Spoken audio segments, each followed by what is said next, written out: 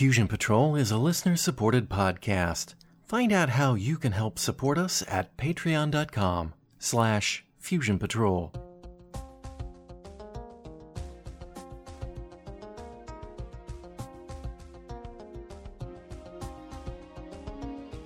This is the Fusion Patrol podcast. Each week, we look at a different science fiction TV episode or movie and overanalyze it to within an inch of its life. Welcome to the discussion. Hello, and welcome to another episode of Fusion Patrol. I'm Eugene. And I'm Simon. And tonight we're looking at the Doom Watch episode, In the Dark. Episode synopsis. A young man is improbably going for a swim in the waters off the Scottish coast. He encounters a strange yellow substance floating in the water and dies. He has been killed by mustard gas.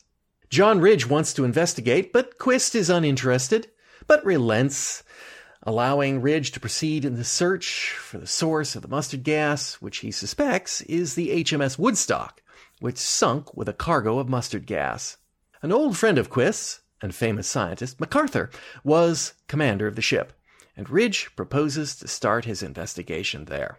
The mustard gas crisis plays little or no further part in this story. MacArthur, despite having a regular BBC radio program, hasn't actually been seen in 2 years, and absolutely no one will give Ridge permission to see him. The runaround lasts for weeks until Quist deigns to write a letter to MacArthur asking for Ridge to gain an audience. That request, too, is rejected, and the runaround continues, but wheels have been set in motion. Privately, at MacArthur's home, MacArthur's daughter Flora wants to let Quist see her father, but her husband, Dr. Seaton, doesn't want Quist to find out about the scientific advances they've made with MacArthur. Flora expresses her concern that her father isn't really alive. The BBC confirms that MacArthur does not show up to record his program, but instead supplies them pre-recorded months in advance. Next, the newspaper reports that the stock of MacArthur's company is taking a beating upon rumors that MacArthur is actually dead. Ridge and Hardcastle plot to get to the bottom of the mystery and plan a trip to Scotland to get in to see MacArthur once and for all. No need, says Quist. MacArthur's holding a press conference tomorrow in London. Ridge attends in the guise of a journalist. MacArthur explains that he has been very ill, but is now quite well, although he has turned over operation of the company to his son-in-law, Seaton. Ridge manages to corner him about the Woodstock, but his answers are unusually vague. His memory is not what it used to be. After reviewing the BBC tapes, Ridge and Quist are convinced the man at the press conference was an imposter. Indeed, back at the MacArthur home, we, the audience, learn that the man at the press conference was MacArthur's look-alike cousin, acting on Seaton's instructions and coaching. Ridge and Faye head to Scotland to demand to see MacArthur. Meanwhile, after consulting with her father, she invites Quist to visit, but he does not receive the invitation until Faye and Ridge have already arrived. When knocking at the front door fails, Faye creates a diversion and Ridge attempts to break in. Both fail, and Seaton threatens prosecution, but when Ridge bites back that withholding information on the Woodstock, which may kill again, is tantamount to murder, Seaton relents, and they await Quist's arrival. When Quist arrives, we learn the truth. MacArthur had a fatal illness that slowly creeps up through the body, paralyzing and destroying. But MacArthur, the brilliant scientist, and Dr. Seaton have replaced virtually everything except MacArthur's head with machinery. He is alive, not in pain, lucid, and 100% on board with what has happened to him. He has cheated death. He may even be immortal. Soon, even his head will become paralyzed, but they have prepared for that contingency too.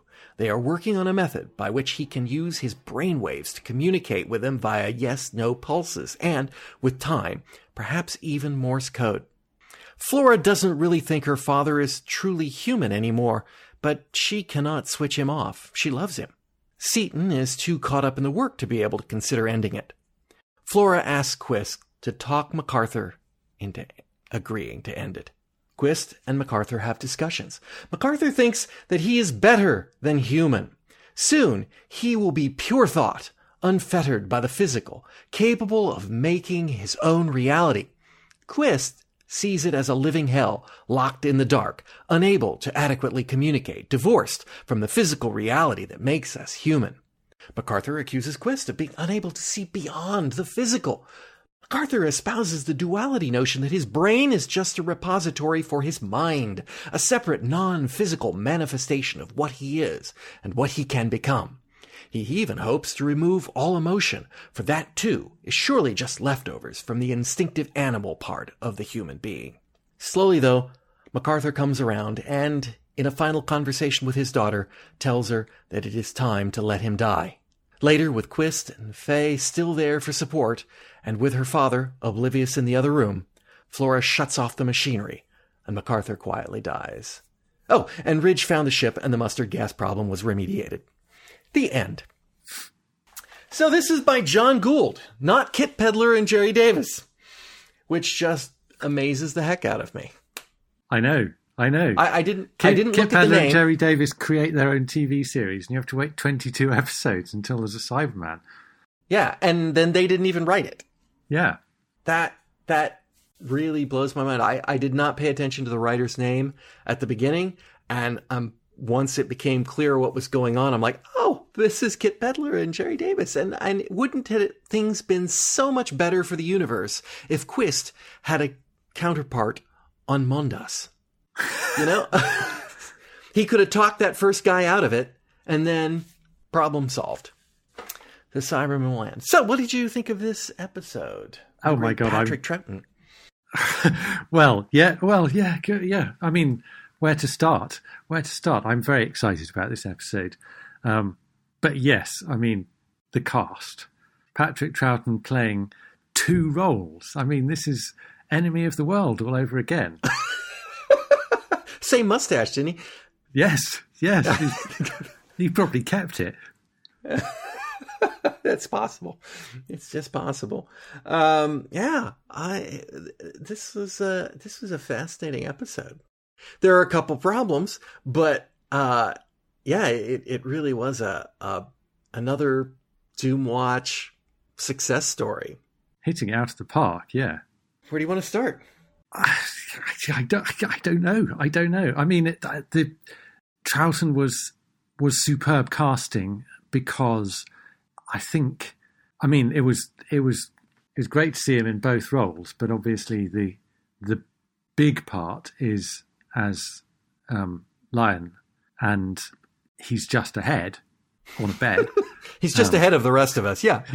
Not that Alan is actually that animated a character, but still, that he's a head that gives these extremely long speeches, and I mean, I really, really think the writing in this is top notch, and you know the speeches themselves are very good when they sort of go off into these soliloquies, but nevertheless, to have someone just delivering these sort of long pieces, these and quite philosophical pieces.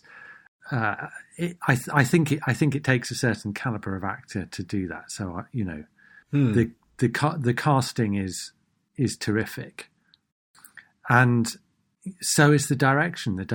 I had to look it up because I was just I thought the opening was great. You know, that drowning was horrific. Weird. Because it was very realistically executed. It was weird. I found that weird. If there's anything in this episode, yes.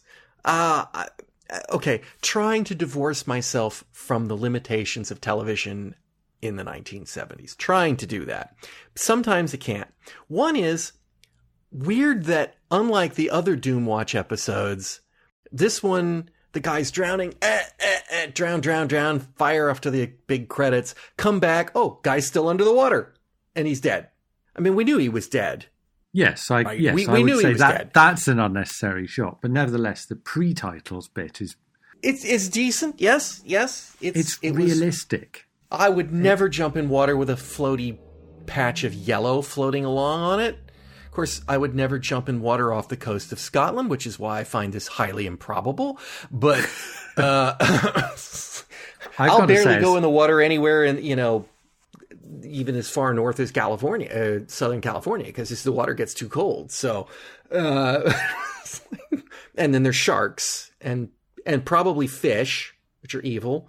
And yeah, no. So that as someone who last jumped in the water 5 days ago, I'm saying this is a pretty terrifying sequence to look at, and it's not the kind of the sort of standard drowning sequence where, you know, there's a lot of shouting and mashing of the waves, because you can't shout when your lungs are filling with water. And it was the veracity of it, I think, that made it particularly horrific, even though it was just, you know, there were no sea monsters or anything. It was just a guy who suddenly found himself unable to breathe. I guess I didn't think that was what his problem was either. I mean, it looked to me like he was suffering from skin burn, because he was kind of thrashing like he was trying to, his arms and stuff, like it was burning him, which mustard gas would in fact do that before it got into his lungs, I think. I mean, I don't know what mustard gas does when it's floating on top of the water. Is a big obvious yellow warning sign that you should not swim into me. But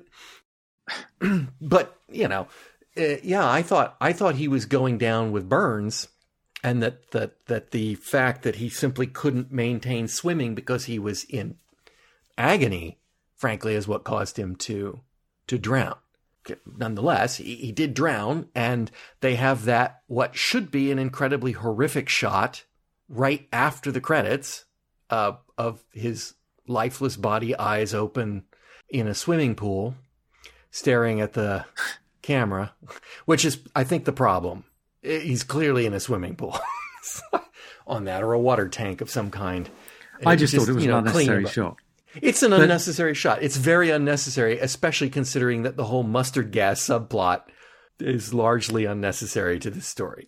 Well, except that it's the MacGuffin to get you to get Quist. Well, it's not once even again. a MacGuffin. It's what's good about it is that we start out with a kind of a workaday story for the Doomwatch team. This is their bread and butter stuff, right?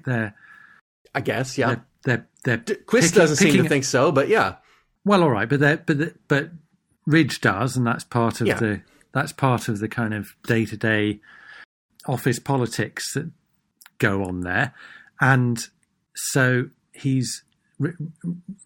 Ridge is interested in investigating this, and it's pretty standard. It's pretty straightforward, and we seg from that kind of day-to-day business into something altogether more metaphysical, which just happens to, you know, they happen upon it, and once again, there happens to be a Quist connection. But nevertheless, also, yeah, that is the interesting story, and it's not something that Doomwatch.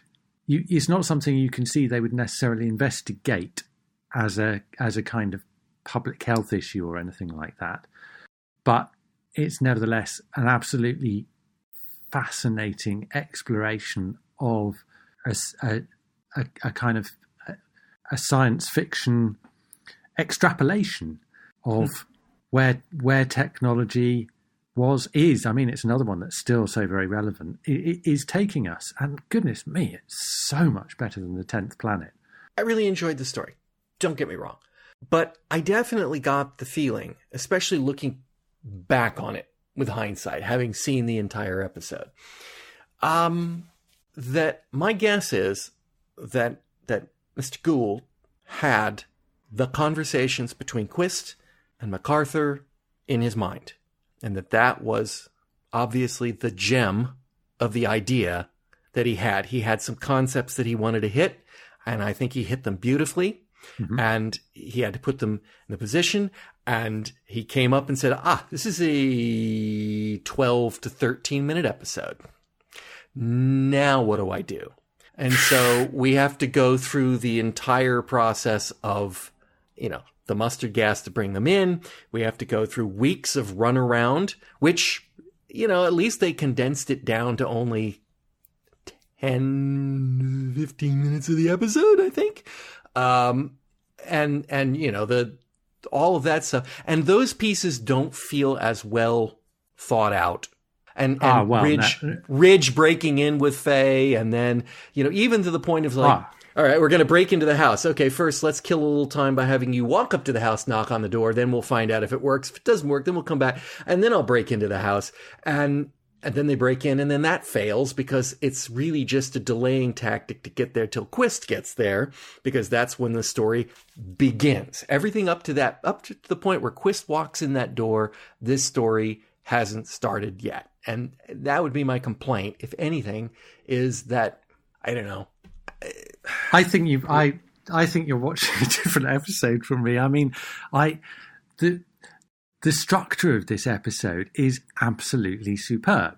The way that it starts out, and this isn't the first time we've seen this in Doomwatch, but the way that it starts out in one direction and then it takes a sudden curve into a completely different area, I think is a really satisfying storytelling technique, particularly for these kinds of explorations of the kind of the scientific issues, but specifically on those questions of the more, if you like, mundane Office of Doomwatch stuff going on before you get to what you regard as the real story. I would say we are getting some of the best writing for those characters that we've had. The different interplay between, there's been a lot of Ridge and Quist stuff, but that is very good. The Ridge Chantry stuff, that's really good. And generally speaking, because it is a kind of, I mean, I take your point about Quist being involved in the kind of climactic sequences with all the kind of death speechifying, but this is on any other terms, this is a pretty good Ridge-centric all-action episode for the ex-spy. You know, doing. He still never manages to break into anything. Yeah, directly. No, but he always manages to break into things. It's just he always gets caught. But that just seems to. I don't know if that counts, but okay. I assume you break in, you get back out again. Is kind of the. Yeah, I don't remember him ever doing that. He did once in the Plastic Eaters, I think. He got out again. He definitely got caught in that, though, didn't he? Did he get caught in that? I don't. I think maybe. He got caught in that. I think he got caught in that. But you know, we've got him. We've got him doing the diving stuff. We've got him clambering over the roofs in this, setting fires. I mean, yeah, pretty good. Doing a little psychoanalysis of Quist, which I want to definitely come back to.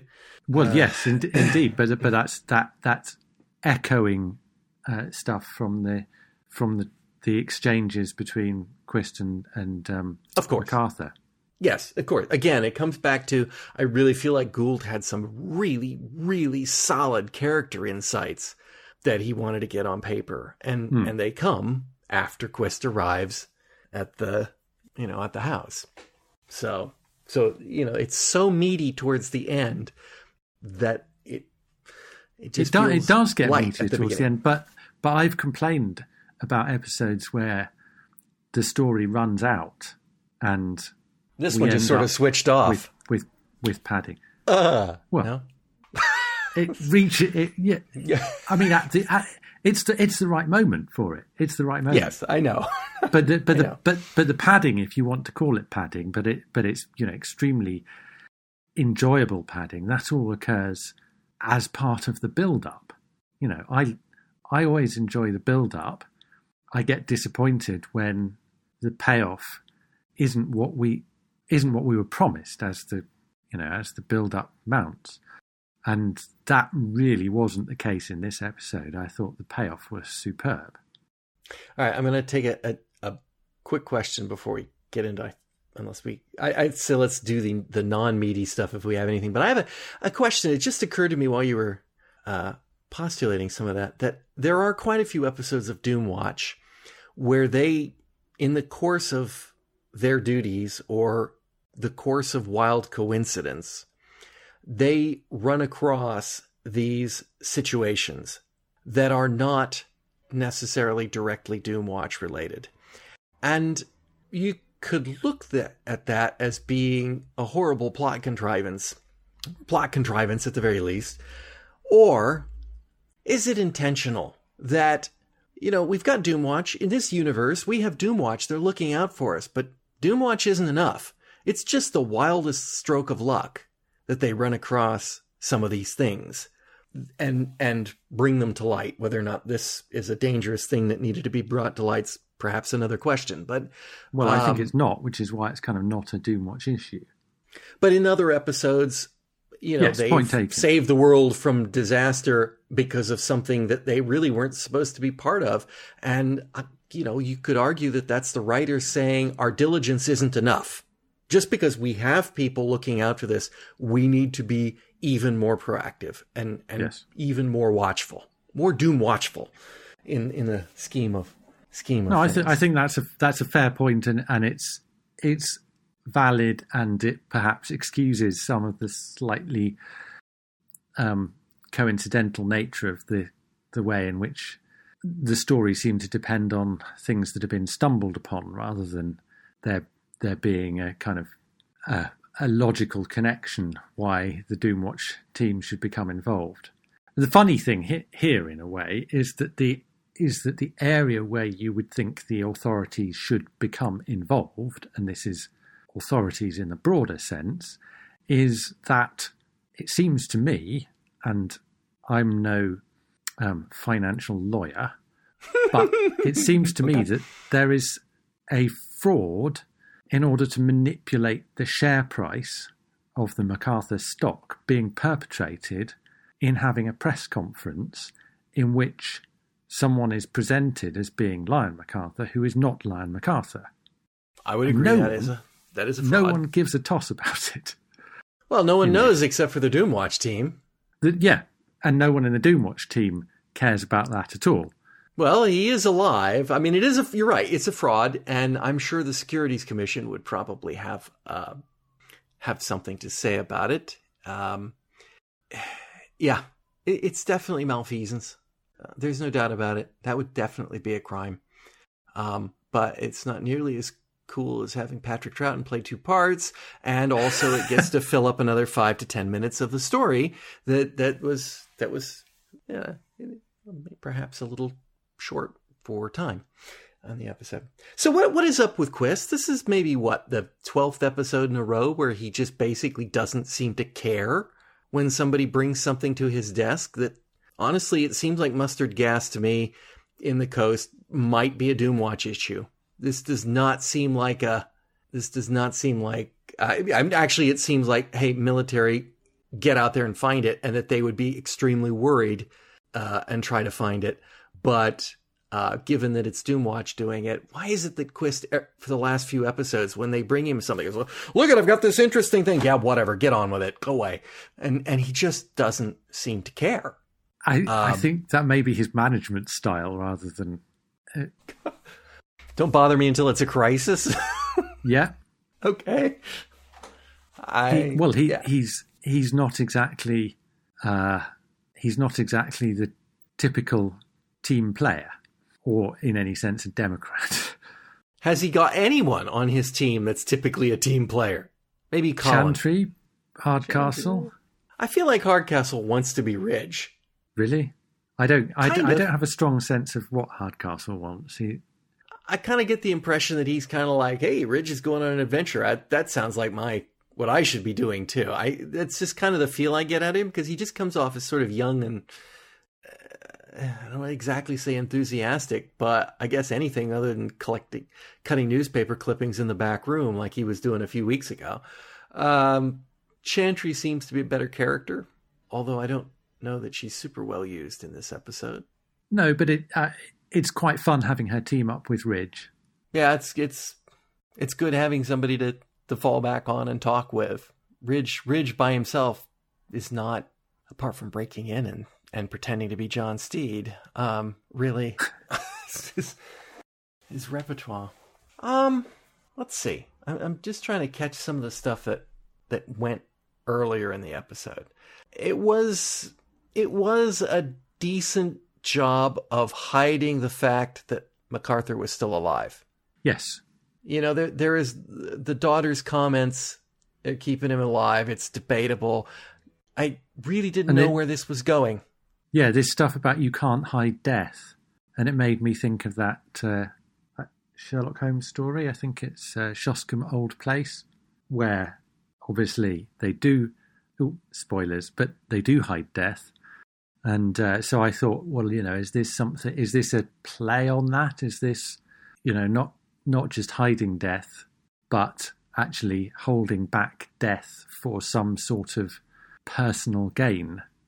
And I thought that there was going to be an element of him being, and I guess he is in a way, but not in this way.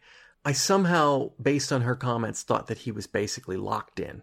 The in the dark was a reference to the fact that he was dead, but that they were artificially keeping him alive, you know, in a full waking coma or something, but he's diving completely down the locked in type thing. Yeah.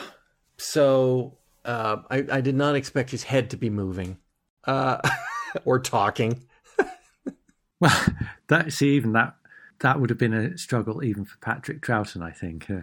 Yes, I think blinking or, you know, not even able to blink would have been tough for him. But yeah, no, it's fine. It just was, no, it's better than fine. Like I said, they did a really good job of hiding from me what was going on in the episode. I didn't expect it to be what it was when we got there. So points on that. I guess you mentioned the direction. Oh, yes. I can't say that I noticed a whole lot about the direction, with the exception of the window shot in the car as Faye is approaching. Yes. But yeah, a bit flashy. Yeah, it seemed you know, ambitious. but yeah, a bit like that shot at the beginning that you complained about might be attracting attention for the, you know, to the extent that it's distracting. But I mean, generally speak, there were a lot of interesting shots in terms of the photography, but also pretty much every performance in this is perfect and superbly judged. And I know I've gone on about the writing, which I did really like, but some of the lines are quite melodramatic, and it would be easy to go very much over the top with these. And yet the performance is sort of given a space to do that and to make the most of their lines without, I felt, going over the top. The director was Lenny Mayne, by the way, who would go on to direct Troughton in The Three Doctors, and who also directed both Peladon stories and The Hand of Fear. Okay. Don't remember any flashy shots in either of those, but yeah. Well, the Peladon stories, I think, are excellently directed.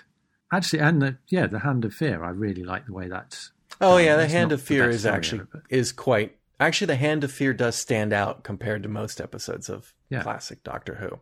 I will go with that. There's a few. Hand of Fear, especially Planet of Evil. The first episode or two. Yes, before they get studio bound. Yeah. Let's get to... Now, let's do Ridge and... The one part that I wanted to pull out on Ridge was his comment, and I don't have it exactly quoted down here, so I'll have to paraphrase. It's like, you know, I watch Quist, talking to Quist. You don't walk down ordinary streets. You walk down deserted villages and battered piers or shattered piers, which I can only assume we are specifically referring to the pier that Toby Wren died on and the village that they had to evacuate, which obviously he didn't go walk down. So it's metaphorical. He's intentionally pulling out things that Quist feels really awful about in that dig, which I also think is kind of unique for a writer to have drawn on the stuff of others in the series.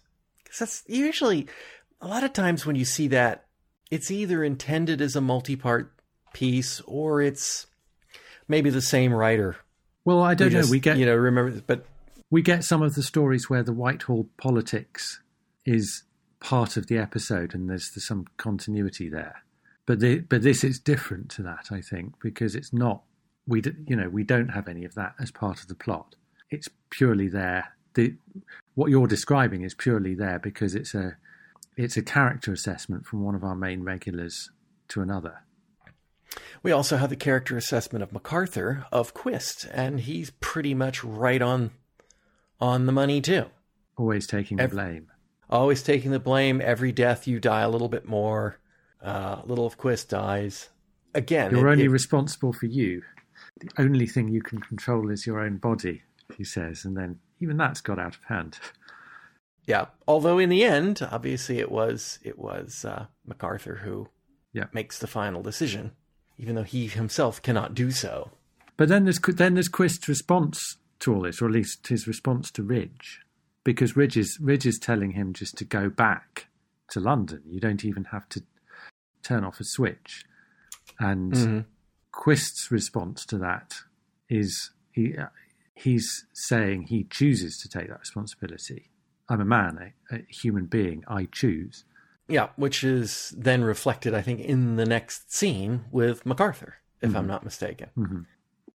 Let's assess that, because it does feel like a segue to the next scene, and I guess possibly going back to the criticism of earlier, it's like the pieces are set up for the conversations between MacArthur and Quist. There is that a valid response from Quist? Was that meaningful rebuttal to Ridge's point? Yes, I think it is, because it reflects the theme that runs through a number of the exchanges in this about the difference between man and animal. In this case, choice. Yes. But no, I guess what I'm getting at in a way is, does Quist really choose to take on those responsibilities? Or is that part of the makeup of the man, the animal? As in, you can make a dog salivate by ringing a bell. You're saying he responds in a certain way like that. You can make a man excited by showing him a pretty girl. And MacArthur is saying, I want to get rid of emotion altogether, all instinct. Mm-hmm. All of them get in the way of thought. And you're saying what Quist is doing there is actually instinct. So innate makeup of his personality, which is not just an instinctive thing. It's the summation of a lifetime of agreements. It's that mind that yes, it's who he is. He came of. Yes. But is that then a choice if it is the innate default position that's what Quist does? I mean, this is fascinating discussion about people making choices, and in the subsequent years, which would not have been known during this, is that neuroscience is beginning to show that we make decisions before we think about them. That we think about the decision in an instant, and we make the decision instantaneously, and then in the fractional seconds after the decision has been made, we reason them into we made a choice. And based on fMRI, functional magnetic resonance imaging of the brain. Someone should take a look at my brain, because it can literally take me hours to decide what I'm going to have for breakfast. Well, yes, and I agree that obviously that's true. So when they say that we have evidence to that effect, I would like, in a way, to delve deeper, and at the same point, I would not like to delve deeper, because it also comes down to that whole, do we have free will? Yes, and that would come down to me on the side of no, we don't really. And so does Quist have free will here? Does he choosing to Yes, he's choosing to stay in this case. So that argument is valid. He is here. He has chosen to stay with his friend. He has chosen to stay with the daughter. He has at this point a mission to talk the guy into dying. So he's choosing to take on that. I'm not saying that isn't right, but Ridge is making a sort of general argument about the way that Quist behaves. And yes. My thought is that is innate to Quist's personality.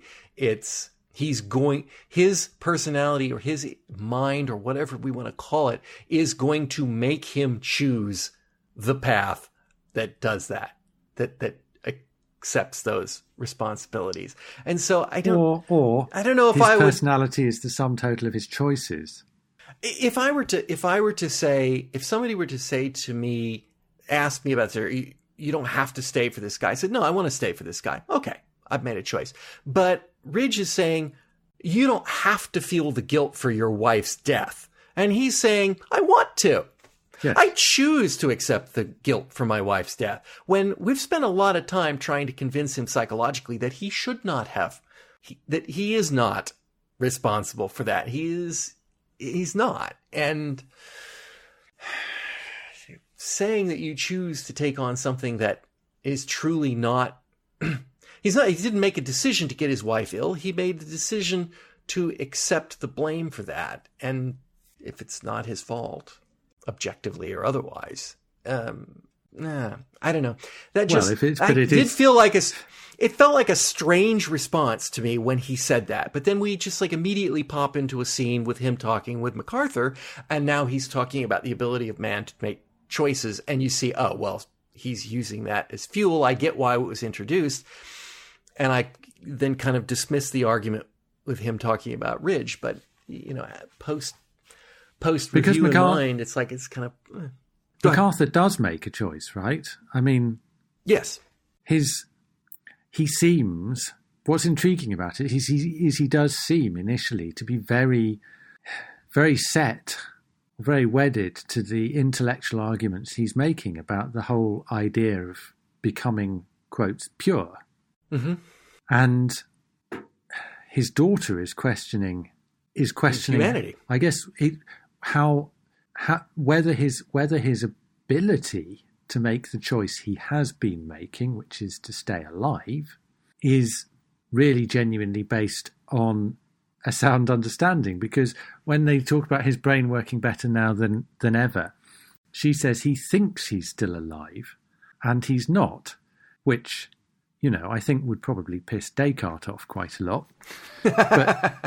But it's an interesting proposition, because she's suggesting that he actually isn't really capable of making that choice, which is a very difficult position to agree with. So I find myself rather repelled by MacArthur's arguments, but on the other hand, that is his personal choice. That is the goal he is working towards.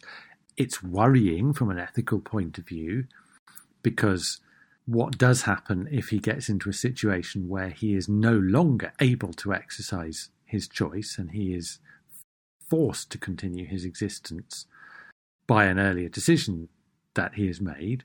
But you might have to work through that. You can't really deny the guy's right to at least pursue that possibility, because he genuinely wants it. And he is lucid, and he appears to be... Now... Indeed. So I don't like his position, and I don't like the daughter's position, and I do, despite your criticism of it, rather like Quist's argument in all of this. And I normally disagree with Quist, so I think that is a proper choice on my part. Do you think that there is any validity in his argument that unfettered his brain can transcend? His mind can transcend. Is that just a pipe dream on his part? I think it probably is, but it was so compelling in this story. I don't know. I'm only halfway through it. I don't know if you've had Russell T Davies's Years and Years over your side of the pond. No, it's a kind of sort of. Well, so far I'm about 5 years into the future or so. One of the characters in it is she wants to be what Russell T Davies calls transhuman, and it is, you know, he's kind of reinventing Cybermen. It's the idea of living within the machine, disposing of your body, kind of like River Song in Forest of the Dead or something like that. And the problem I have with the way that he presents it is there is no real sympathy with that character. She doesn't present a compelling case why she wants to do this. We see it as something that we can't understand, but we should accept. You know, very much as some people see other people's sexual orientation or gender choices or whatever. It's maybe something they can't even begin to get their minds around. But I feel like the drama should give you some insight into what's motivating those characters, and that's what Gould and that's what Troughton actually managed to convey in this. You do that. You know, the more he talks about it, even whilst you're thinking, the last thing in the world I would want would be to be a brain in a jar, is you think, but I can actually see why he wants to be one. Now, I'm gonna go break a fairly long-standing internal policy here of my own, because I've tangentially mentioned this, but I'm gonna go and basically give a plug here on a tangential thing, and that is I work for a nonprofit called Camp Quest Arizona, which is part of the Camp Quest network, which is a series of summer camps for children from non-religious families. Okay. And I tell you that because you need to understand that 95% of these kids have been raised in an environment where the belief in a higher plane of post-life existence is nonsense. Okay. So you've got a bunch of kids that from their core have been raised generally in that way. Not always, but generally in that way. And one of the things that we do at camp is a thing called Socrates Cafe. They do it elsewhere. It's not strictly a Camp Quest thing, but these kids get in and they have these sort of slightly guided discussions on topics that they themselves choose. And these kids are so amazingly deep and thoughtful. It's an amazing to sit there and listen to them. Sometimes you get the usual kid facile approach, but by and large, you get that with adults. I'm not picking on them for kids, but I mean sometimes you just get a sort of very young, naive look at things. But by and large, it's just incredibly deep and thoughtful. And one of the things that has come up several years, you know, do you want to live forever? Would you like to have your brain put in a machine? Would you, if you were conscious and you could live on, can your mind transcend? These are things that these kids go on and on about. And remembering that they don't have any grounding in thinking that there is more beyond that plane. It's amazing that it falls into these two camps. You see it. It happens over and over again. There are always the kids who are like, I would never want to do that because, you know, I wouldn't be a person anymore. I wouldn't have my physical sensations anymore. I would lose touch with what it is to be human. And then there are those that are, my brain and my mind is who I am. And, you know, all the arguments that you might put out was like, well, you don't get to feel things anymore. It's like, well, but actually it's a brain. You could probably program stimulation, and you know, with technology, we can do this. We can make this happen. And you never see either side convince each other. And that's that's the takeaway from this, is that you get this position and you either think it's going to be great, or you think you're no longer a human. And I don't know what makes that. I don't know what makes that dichotomy fall down, but it happens every time they get into a discussion on that. And so when I was listening to these guys talking, I was like, yeah, this is exactly the kind of stuff that people who have really thought about it or really have a passionate opinion about it will get into and take. And it was solid. I mean, The discussion was solid. And on top of that, and I also harken back to the kids and go, and so was theirs.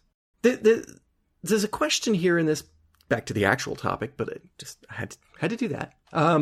Because it's real. It's real world in a hypothetical way from people. And I could see how somebody who might have a spiritual view might have a different opinion, right? If you came at it and you believe that dying you go to heaven, or that if you have, you could reach perfection through reincarnation or through, and maybe this is how you reach that perfection or whatever that, but we're talking about which interestingly isn't even touched on in this. It is not. The whole spiritual dimension is completely ignored. It's also what made me think of the kids at Camp Quest. So, is there a slippery slope involved in this? I mean, if you lost a leg, you'd want to continue living, right? Or would you? Right. At what point do you say, okay, I think we're done here. I'm completely lucid, but now I'm paralyzed from the neck down. They've cheated in this story because they've put the future on him. And they said, well, pretty soon you're not going to be able to move your mouth, and then you won't be able to smell, and you won't be able to see. And I'm thinking, if that illness keeps creeping up like that, why do they think the brain's not going to die too from this? But yes, I guess because it's going to go to the absolute worst case scenario. And I think that I can go on record saying right now that if I was locked in, conscious or unconscious, in a coma, was not coming back, throw the switch, right? I don't want to be alive like that. I don't know where the human spirit, the human animal, gives up hope to the point where you go, yeah, I don't want to do this anymore. And it's hard to know that if you're not in that, if you're not facing that, because it's not just the philosophical basis on which, as you say, the kids at Camp Quest divide, but also it's the experiential dimension to it. How can you know what you would do until you're in that situation? Yeah. Which I guess that's an example of how, okay, I'm gonna be profound here for a moment. I made a comment that occasionally you hear the kids make a naive comment, and I wasn't referring specifically on this topic, right? But I, as a 55-year-old person, sometimes hear things that they say that I, as a 55-year-old person, go, yeah, you have not actually encountered that in the world yet. And they haven't. Right? I mean, this is unfortunately how people have been dismissing the opinions of young people forever. And in a way, I'm guilty of it. But in a way, I'm also going, yep, and mine were dismissed and I was wrong.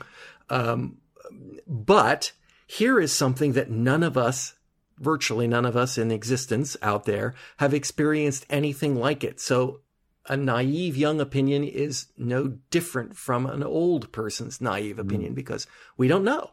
We can't know. It's always a realm of speculation. What would I do in that situation? Yeah. So, okay. Absolutely. And on that question of just on the technical question of whether his brain would continue to work, I also wondered, because they were saying he would lose the sensory inputs. He would go blind. So they were looking at means to be able to read his thought patterns and to get a yes and a no. But I had no idea how they were going to provide him with information or to provide him with the stimulus, the questions they would want him to answer. Yes. Good point. His ears will still be working though. Those won't go out. Well, in that case, that's fine. I wasn't quite sure what it was, and I don't think it needed explaining, but it did occur to me. I wonder if they can just stimulate the brain. Just put a couple of needles in there and just give him a. Could you tell? Let's say, for example, that you had an electric needle in the left side of your brain, and you had an electric needle in the right side of your brain. Would it be possible for you to tell whether it was the left or the right one that was triggered? Probably, but I'm not prepared to test the hypothesis. Because, all of our left-right has to do with our sensory input. Sound, sight, those all have physical external bearing on us, but do we have right and left sensation? Well, as long as they were different. In the brain? Do you feel, so for example, would they be you different? Don't know. You don't have to know which is left and which is right. You have to be able to distinguish one from the other. Do you feel the center of your being is in your head? Isn't that kind of a strange thing? If your brain was actually down in your butt, as some people who may even be elected officials in some countries that I'm aware of that speak English in the present reality, but your eyes and your ears and your nose and your mouth are all still in your head. Would you feel like your head was the place where it was at? Would you feel like it was down in your butt? I think a lot of it has to do with where your eyes are, really. I think so. I think it does have to do with the I/O ports, but I don't know. I think about these things. Surprisingly enough, I do in fact think about these things. So let's see. I feel that they did a very good job. And I guess you could say it comes down to the direction, but obviously it's there in the script, that like Quist was being intentionally annoying to MacArthur. For example, walking along behind him and standing at the head of the bed and talking to him in such a way that he couldn't see him, to infuriate him. And I think that was intentional, and it was intended to remind him of the limitations of the existence that he currently has. Did he also intentionally leave the speaker off so that MacArthur would have that experience of, I can't get hold of anybody? Because I think that was probably the most pivotal scene. I think he did. Well, we didn't see it, but I did. I'd like to think he did. I'd like to think that was his most convincing argument. Let's just give you a little while here while you're... They're all there because of MacArthur. And so very little time would pass without them realising that they were no longer able to hear anything from his room. How often do you think he talks to him, though? That's a good question. Like once a day? Or, I don't know. It's feeding time. Or perhaps. And they were all busy having a conversation with Quist and whatnot, so it was high, busy activity time. How long would it take? I mean, how long does time pass? How slowly does time pass when you're home sick in bed and you have nothing to do except lie there? I find it painfully slow. But I'll feel like I've been there for all day, and then I'll finally look and I'll be, it's been half an hour. Great. There's an amazing speech about that whole very idea in the Big Finish play Davros by Lance Parkin. It's been a long time since I've heard that one, but I have heard it. It was well worth seeking out and listening to, even just for that speech. One of many good ones in that story. Yeah, maybe this guy's becoming Davros, not a Cyberman. Do you think that Patrick... Okay, so some actors are like really into their roles. So like David Tennant or Colin Baker. I mean, when they went in to be Doctor Who, right, they were fans, right?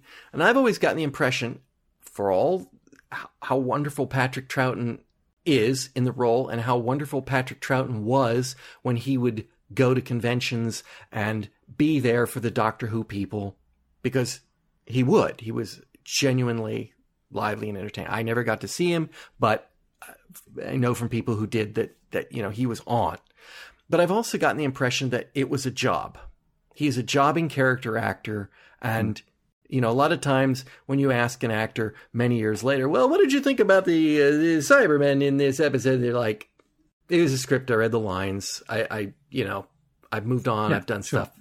I've kind of got that impression from Patrick Troughton, except when he's, like I said, when he's on. So do you think when he's lying there in this bed, do you think he's going, Cybermen? This definitely seems like Cybermen to me. No, I think we're there thinking that because we've watched, The Invasion or any other number of Cybermen episodes. I mean, how would Troughton even be aware of the 10th planet? Well, the 10th planet, no, but all the other Cyberman stories that he had to explain to his companions, what the Cybermen were. I don't know. Yes, but So I mean, he had 3 Cybermen stories? Is it only 3? Wheel in Space, Invasion, the planet one, Tomb of the Cybermen. Oh yes, goodness me. Okay, so he had a fair few, more than anyone else. Yes, indeed. But nevertheless, those are the only ones that I don't get the impression that he would have carried on watching Doctor Who after he finished making it. I mean, even when he was making it, was he watching it? I don't know whether it would have stuck in his mind like it stuck in our minds as Doctor Who fans who have gone back and rewatched these stories, or at least the ones we can rewatch. And inevitably, we kind of draw a parallel when we see a guest appearance like this. But it's not the same for him. He is just doing a job, like you say. Flip it on the end. Do you think when they were making the episode, they were aware? Because I'm sure obviously Kit Pedler and Jerry Davis had to be, and if they were involved in the show, they had to see the parallel here. Do you think there was somebody that consciously made the decisions like, who should we get to play this part? I know, the Doctor. Well, I'm not sure that you would cast the Doctor in the role of the Proto-Cyberman, but also how aware would they have been of the parallel? Because they're actually steeped in the ideas that gave rise to 10th Planet and gave rise to all of the Doomwatch episodes that they wrote. But because it's their milieu, they're much more alive to the subtleties of it and the differences, if you like, because there obviously are differences, than they are of the similarities. We see it from the outside because you can see, just like with any writer, you can see parallels between the works they produce, and those are the things that you go, oh, that's characteristic of so-and-so. But for the writers themselves, they may think, well, I've produced something very different, because you're not necessarily self-aware about the things that you do that are just kind of intrinsic to the work you produce. I don't know. I just thought it was so. I mean, Troughton's a great actor. I can't fault the casting of Troughton or any other actor that would have fulfilled this role. He is known as the Cyberman Doctor, and always has been, and not as a Cyberman, but you know what I mean. But in 1971, he wouldn't have been known as the Cyberman Doctor because there weren't that many doctors to choose between. Right. And clearly the Cybermen had appeared. The Cybermen took the place of the Daleks during his time, basically. So, you think of people, I would think in 1971 that people would think Daleks, they would think of William Hartnell, and if they thought of Cybermen, they would think of Patrick Troughton, because just the way it kind of played out. But it's okay. Just curious. Okay, the Doctor, Seaton, has worked with MacArthur to MacArthur's specifications. He has prolonged his life. He has fulfilled his duty as a doctor. He has done no harm. Or has he done harm? Because there's the question, is this harm or not? But he has certainly kept him alive in accordance with a man's wishes. In 1972, Britain, when the daughter turned the switches off, did she commit murder? No. Why? I don't think so.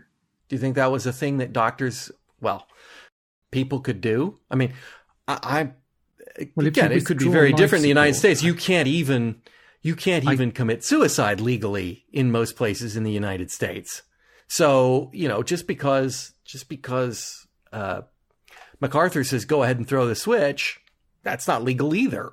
I don't know. I don't know about the history of it, because what was the legal status in 1971, and it would have been a different scenario because life support would not have been as advanced as.